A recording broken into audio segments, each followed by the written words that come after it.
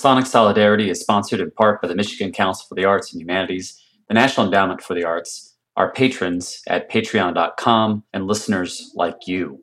Learn more about Detroit Sound Conservancy, browse hundreds of artifacts, oral histories, photographs, and recordings, and join our mailing list at detroitsound.org.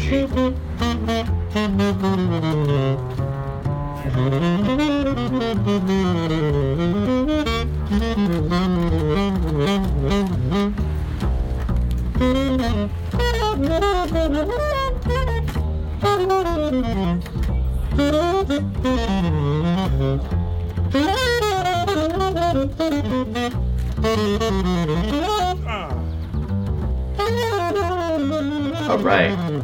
We have with us Miss Pamela Wise, Detroiter, musician, pianist, composer. Pamela, can you describe a little bit about who you are and what is your relationship to Detroit music? Well, I describe myself as a modern day jazz pianist and composer that focuses on fusing Afro-Cuban rhythms and jazz together. I'm a surviving cultural warrior in Detroit. I often use my artistic talents to be a voice for the community in terms of different things that are going on and what our community residents might be facing. And you are not from Michigan. You came to Michigan from Ohio.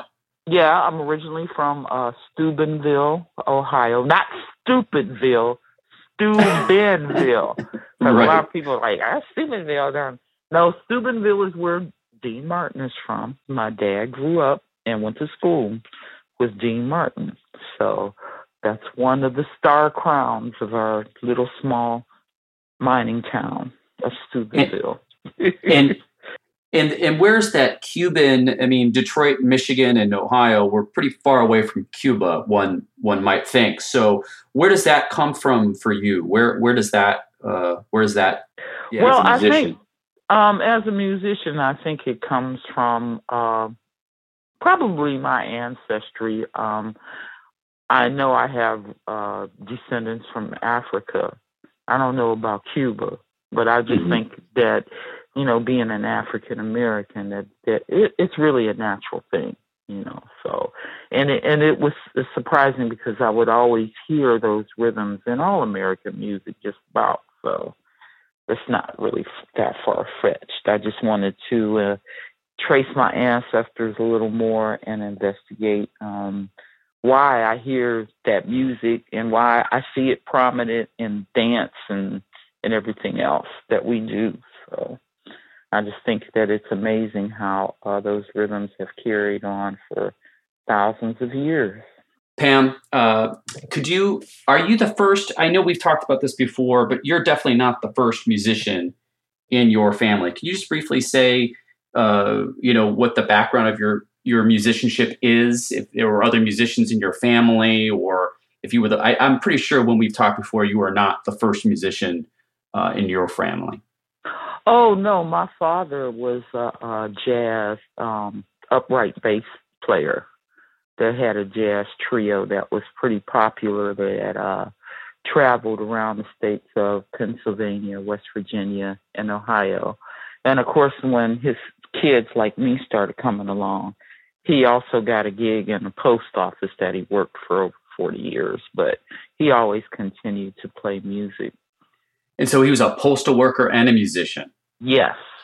I'm thinking about our postal workers these days. You must be thinking of them as well. They're right on the front lines of all of this. Yeah, I think of the postal workers all the time because, my dad was a postal worker in a very small town. And like I said, he always continued to play music, but he was also, like, everybody knew my father and loved him, So he was kind of like this postal carrier mayor kind of personality, So I couldn't get away with too much. Right. School teachers, principals. Right. Because he delivered mail to all their houses. So. Sure. you're making me remember that Dudley Randall, the great poet from Detroit, was also a postal worker, and that most artists and musicians in Detroit really are. I mean, most people aren't privileged enough, honestly, to be a full time musician. That's true. Most people have to have some other kind of income. How long have you been what you would call a professional musician? Well, I had a couple of day jobs when I first moved to Detroit. And I would say that I quit my day job around in 1983. So that's when I became a full-time musician. And what allowed that to happen? What was the key? What was happening back in 1983? It's getting further and further away now, Pamela. Yeah, because I found out I was only working entry-level jobs, and I could make just as much money or more playing 4 and 5 nights a week. Of course, that's the way gigs were back then. Right. You had more venues to play, but it's not quite like that now. I often kind of worry about our younger musicians and trying to, encourage them to continue their education and not rely on, little gigs to keep you going, because it's just not enough now. That's not a good future to keep playing at every Joe's bar all the time. It's just you can't support a family like that. Right. It's difficult to see the American dream as a musician. It's probably always been difficult, but it seems when you can't put steady gigging together, right? Where you're pulling something specific, right, each week, Yeah, and then it's different times now, because I even remember listening to some of the master players who were kind of fortunate enough in a way to have record contracts, and right, maybe the label, like if you were playing with the band and you were kind of like a really great player, they might pick you up and put records out on you and promote you and open the doors for like touring and stuff like that. But the industry has really changed quite a bit from those days. And especially now with this COVID-19, I'm not really sure what is going to be on the horizon for musicians. That's live performance, and with them limited gatherings and that kind of thing. I don't know. We're going to have to get quite creative here in terms of making a pathway for our youth. Yeah. Well, let's get to that. Let's take another minute here, though, and just so we talked a little bit about sort of a little bit how you grew up and being a professional musician. You run a record label, right? Rebirth is talk a little bit about what Rebirth is and how you actually put out music, right? Because you don't have a major label contract, right? But you put out records because you guys have your own capacity to do those kinds of things. So just talk a little bit about your creative output in normal times. We'll leave COVID for a second. We'll talk about what you were doing before the pandemic. Well, of course, my husband, Wendell Harrison, is the co-founder of Tribe Records with Phil Randland. And they've always put out their own music. And we continued the Tribe label up to a certain point. Then it kind of changed over to Rebirth and Winha. And now it's changed back over to Tribe, because Tribe has, always continued to put out music, even though when a lot of people, thought it disbanded, it really never did. It was always a underlying current there, because we had a lot of record labels and distributors in other countries that still wanted to pick up Tribe material, and also what we recorded on Rebirth and Winha. So we've always been like an independent record label that would pick up distribution from other labels in other countries. Rebirth is basically a nonprofit organization Right. that Wendell and Harold McKinney founded back in like around in 1979 because they wanted an educational arm um, of what we were doing so we could focus in on teaching younger jazz musicians and providing opportunities for them educational wise, but also giving them opportunities to play and record and work. And we've still been able to continue to do that through grant funding and grant programs. And I know you said that, I was this administrator, but I'm not really that great of an administrator. I mean, these are things that I try to help put in place because, I from working day jobs, I do have some type of office and organizational skills. So I always try to lend that, to Wendell and Harold. So, we could continue to build off of that. And then over time, we brought in other people, like yourself, and so we could continue our projects and to do what we do. And today, we're still doing that. Wendell, he's not also teaches for the Detroit High School of Performing Arts twice a week as a jazz improvisational instructor, but he also provides outlets for the young musicians to come over on Tuesdays. He created the Upper Room series where they could come over and continue their jazz improvisational studies. And out of that, he hires them for gigs, and it just kind of goes on and on and on. Because at different times, Rebirth would go to different middle schools and high schools and play for the kids and stuff like that. And we found out that we started out with about 10 kids that were learning jazz at that time. Now we got about 75 to 100 that are showing other kids how to play. So, and this is over, just to give, our audience a sense of perspective. When we're talking about Tribe, we're talking about, the first Tribe live concerts or whatever, right? The branding of Tribe goes back to 1970. Yeah, I was still in high school then, so I wasn't around at right. that time. Is it the anniversary this year, or was it last year, the 50th anniversary of Tribe? I really don't know. I would have to ask Wendell about that. There's probably some other fans out there that know more about that than maybe even Wendell does, because they keep up with it. But even with Rebirth, you're saying it's 79. I mean, this is you're talking about working in education with youth, for over 30 years. Yeah. Yes. Yep. I think our first workshop, the first grant we got might have been around in 1980, where we held some type of music repair workshop, because we found out that a lot of the kids that were in high school, they didn't have decent instruments to play on.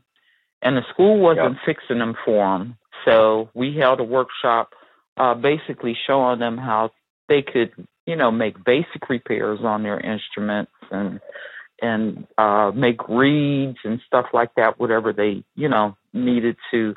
We couldn't get into redesigning any metal and stuff like that.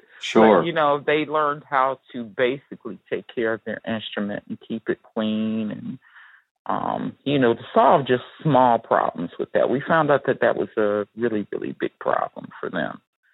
Yeah. So, but we continue, to try to provide whatever training that we can for them. I think that's one of the most important things. And I think Wendell was not only really inspired, he was inspired by Harold McKinney, to carry on the educational part of that, but also Dr. Amelita Mandingo, who was a cultural warrior in the city of Detroit. And at the time before I came along, she was running a program called Metro Arts. And she hired Harold and Wendell and people like Teddy Harris, and and she had a wonderful program that was going on full time to train young musicians, dancers, artists, whatever training they need, and they would get professional training. And I think the city of Detroit, I don't know, I've heard bits and pieces that they're trying to recreate that scenario again, but I don't know, where we are with that. Is your, Wendell, Mr. Harrison, went to Northwestern High School on Detroit's west side, not far from the Bluebird, right, where Detroit Sound Conservancy is trying to make our mark. And I know you've done a number of performances with Shrine of the Black Madonna, and that's not far in the grand scheme from the Bluebird either. It's like right there.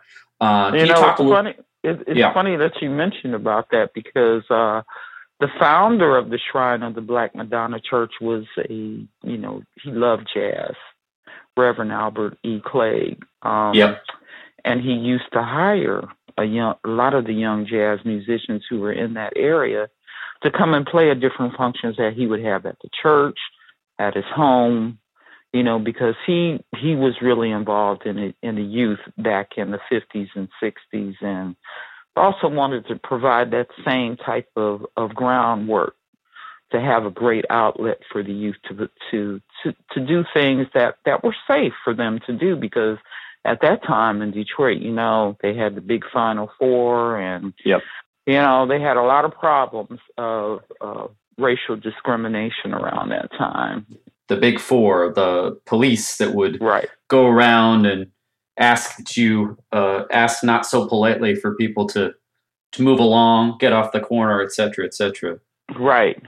And, Reverend Clegg was very inspirational in terms of providing outlets for youth in that neighborhood to do some positive things. And if they had some work or craft that that art to offer, he was all into it, and he would encourage them to come in and showcase their talents. We should talk at some point, after this conversation, Pam, about talking about the Reverend Clegg archive. I would love to, if there's a picture of him in the Bluebird, I'd love to find one someday. But he was obviously obviously a Christian, but a Christian national, sort of Black Christian nationalism. Is that how you would describe it? Oh, most definitely. He designed an opportunity, and I would say a great aid to the Black community in terms of creating a platform for us where we could not to get out of the traditional things that we saw in Christian religion, in terms of the pictures of the white Jesus Christ and that type of thing. He kind of changed that whole narrative for us, and I think his teaching, at first when I started hanging around the church, I kind of, had gotten a kind of sense of they were kind of stuck in a time zone. But now I see that they're greatly needed more than ever, that other people need to get on board to what we're doing. And it's open to everybody. It's just not for Black people. It's for anybody who wants to do good. Our founder always welcomed that. And we continue to do that. There's last year, or maybe I guess it was a year and a half. I feel it was last year. Herb Boyd came out with his book about Black self-determination in Detroit. I'm fudging the title a little bit there, but Reverend Albert Clegg definitely part of that longer legacy of Black Detroiters doing it for themselves. Yeah, and we're gonna have to do it. We got to do it now because all of this stuff is going on. I mean, we're all going to have to pitch in together and come out of this some kind of way, so. Well, what has been the impact? Let's take a minute. Well, what has been the direct impact of the pandemic on you, your career and Wendell's career? Are you able to, for instance, maintain some of the education programs in other ways, or is everything sort of frozen right now? It it was. I've been able. Wendell has been, and we've been pretty much FaceTiming our students. Right. But they're not able to come over on Tuesdays anymore because of the social distancing kind of thing. Right. So we've had to put the Upper Room series on hold, but we're able to, still communicate through FaceTime. Now, I was a little bit disappointed in the Detroit Jazz Foundation because Wendell has been teaching their program at different various high schools, and Marion also, and Galen McKinney, just to mention a few, that's been able to teach programs for the Detroit Jazz Foundation through different high schools and middle schools, which is very important, but when this COVID-19 came up, they weren't able to offer any type of not only compensation for the artists, their instructors, but also the fact that they hadn't put any type of thing in place where they could video chat with the students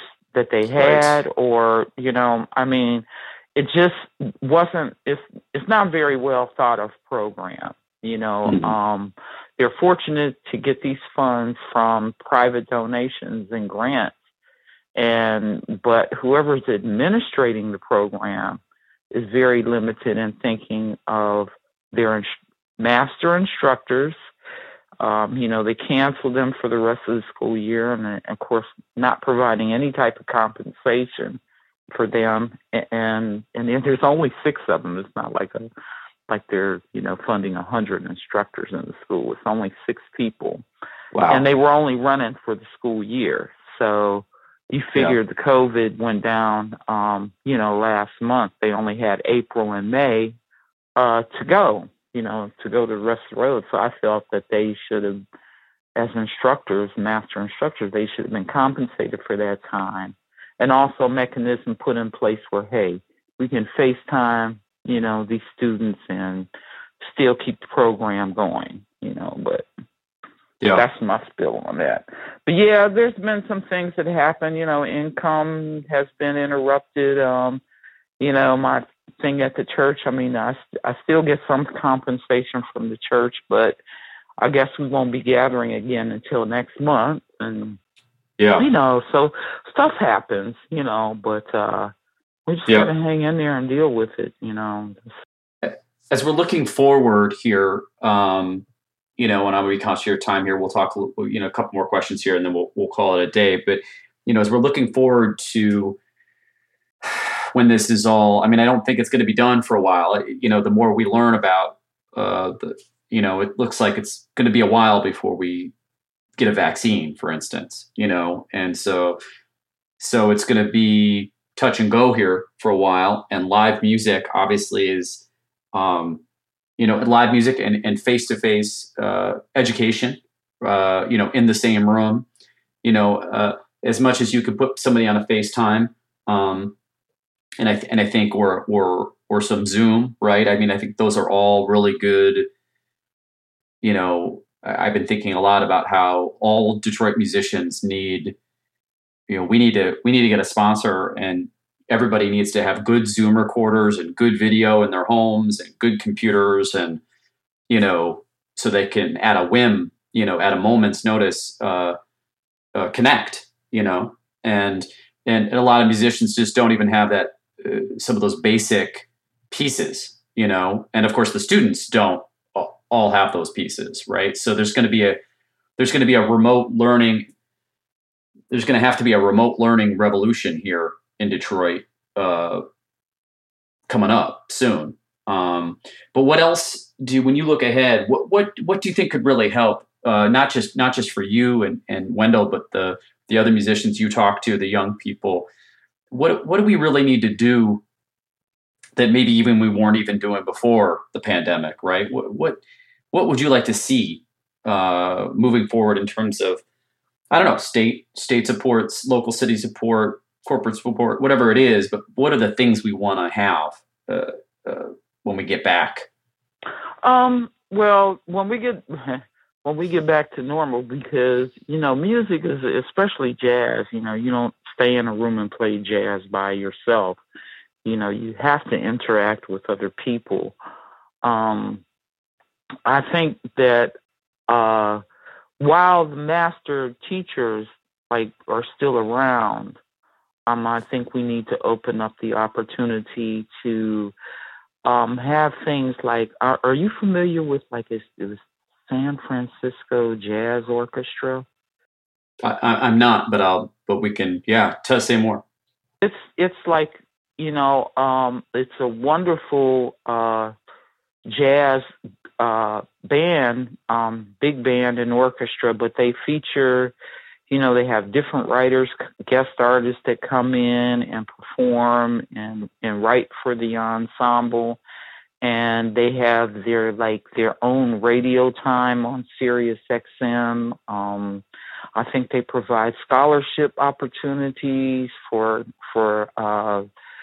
upcoming jazz artists, and then, so I think we need to think, maybe put together that, and then this is something that Wendell was talking about, putting together a really strong state kind of jazz orchestra. Okay.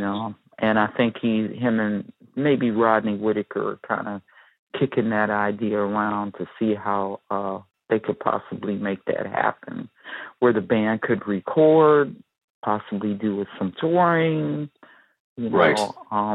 That kind of thing. I think that's one of the things that's lacking, because that way there's an ongoing arm, an outlet for the young musicians, gaining great experience working with masters. It's intergenerational, and could even be a multidisciplinary. So. Yeah, I think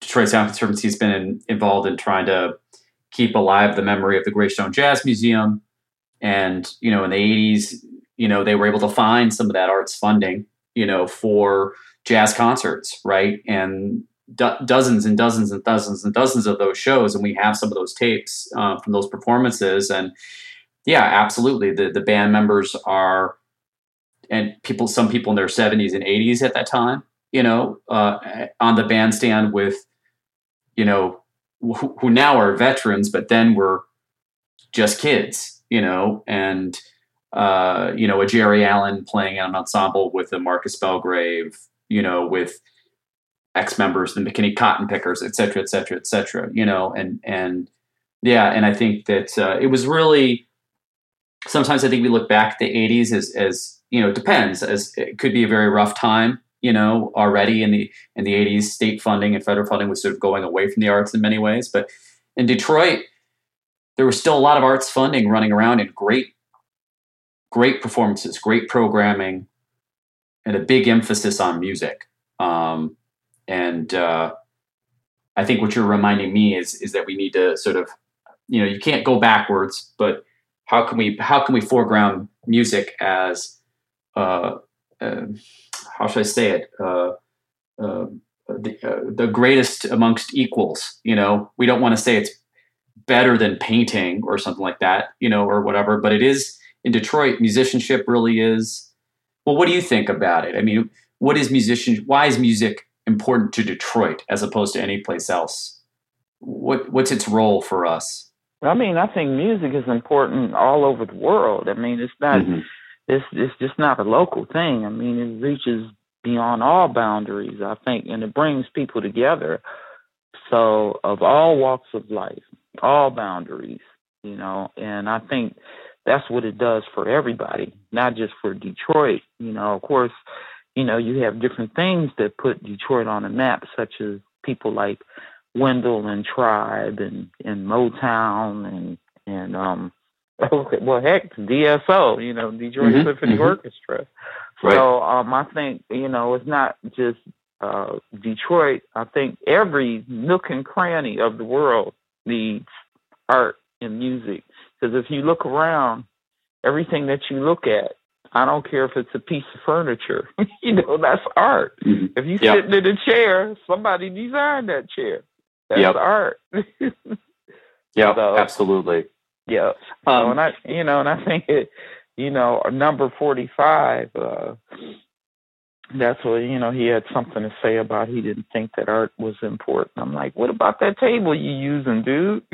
Right.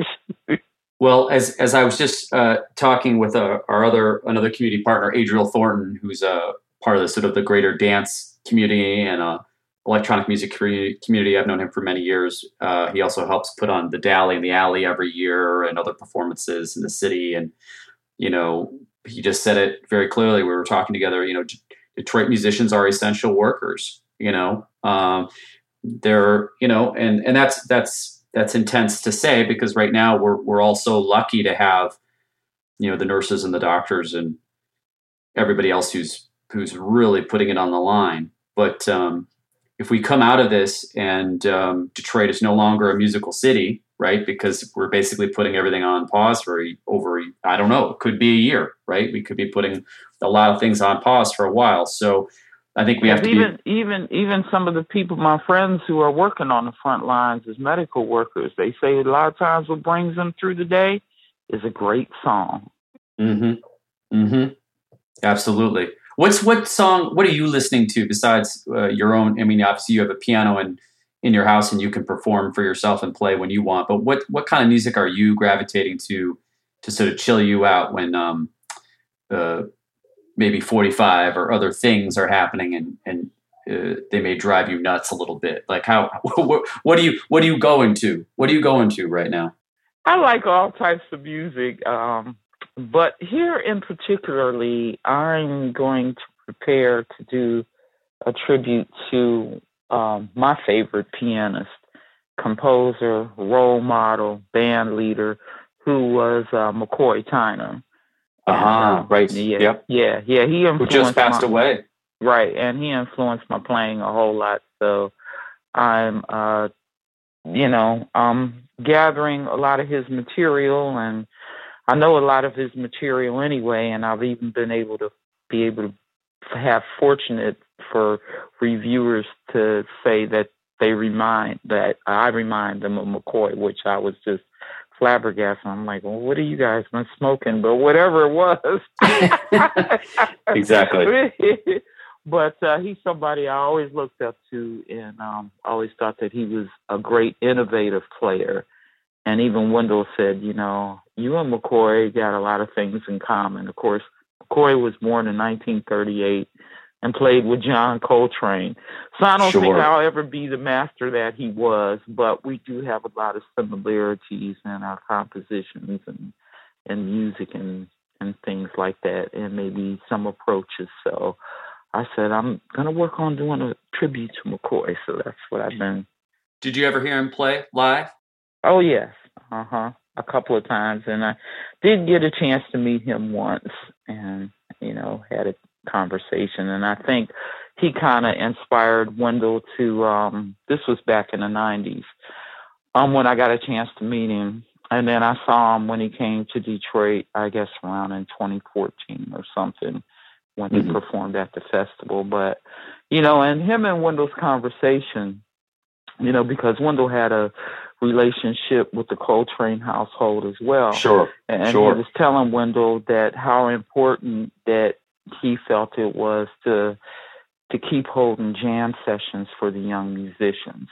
Yeah. Because they're not really getting the opportunities like it was when McCoy was coming up and when Wendell was coming up, So and I think that really inspired Wendell to keep the beyond the school stuff, have the kids come over and play once a week, because there's certain things that they're not going to get from certain people because of the development that Wendell had when he was coming up.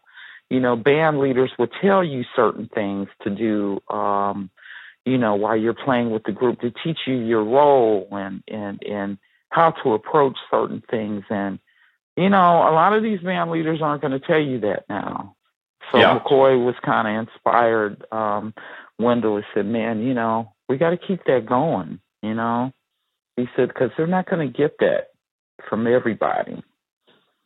And he said, you're one of the few ones that are still around that can offer that to them. So we got to find a way to do it, and obviously keep both the kids and Wendell healthy and safe, because healthy so far. So good. I think it's because Wendell.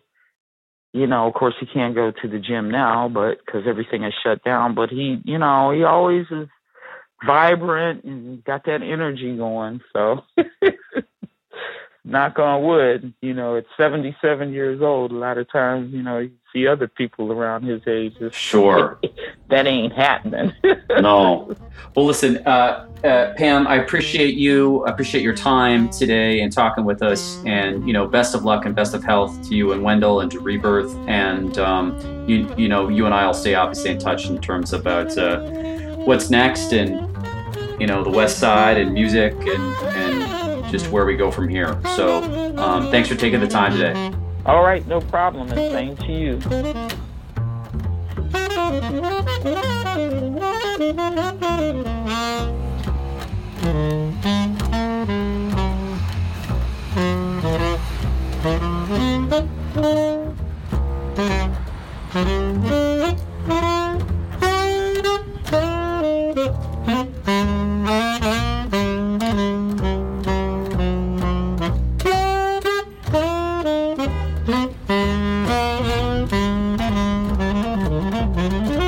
Today's episode of Sonic Solidarity was recorded and produced by myself, Carlton Goals. It was edited and engineered by Detroit Sound Conservancy's project manager, Jonah Radin Silverstein. Our theme music was performed by bassist Marion Hayden and saxophonist Deshaun Jones in front of the legendary Bluebird Inn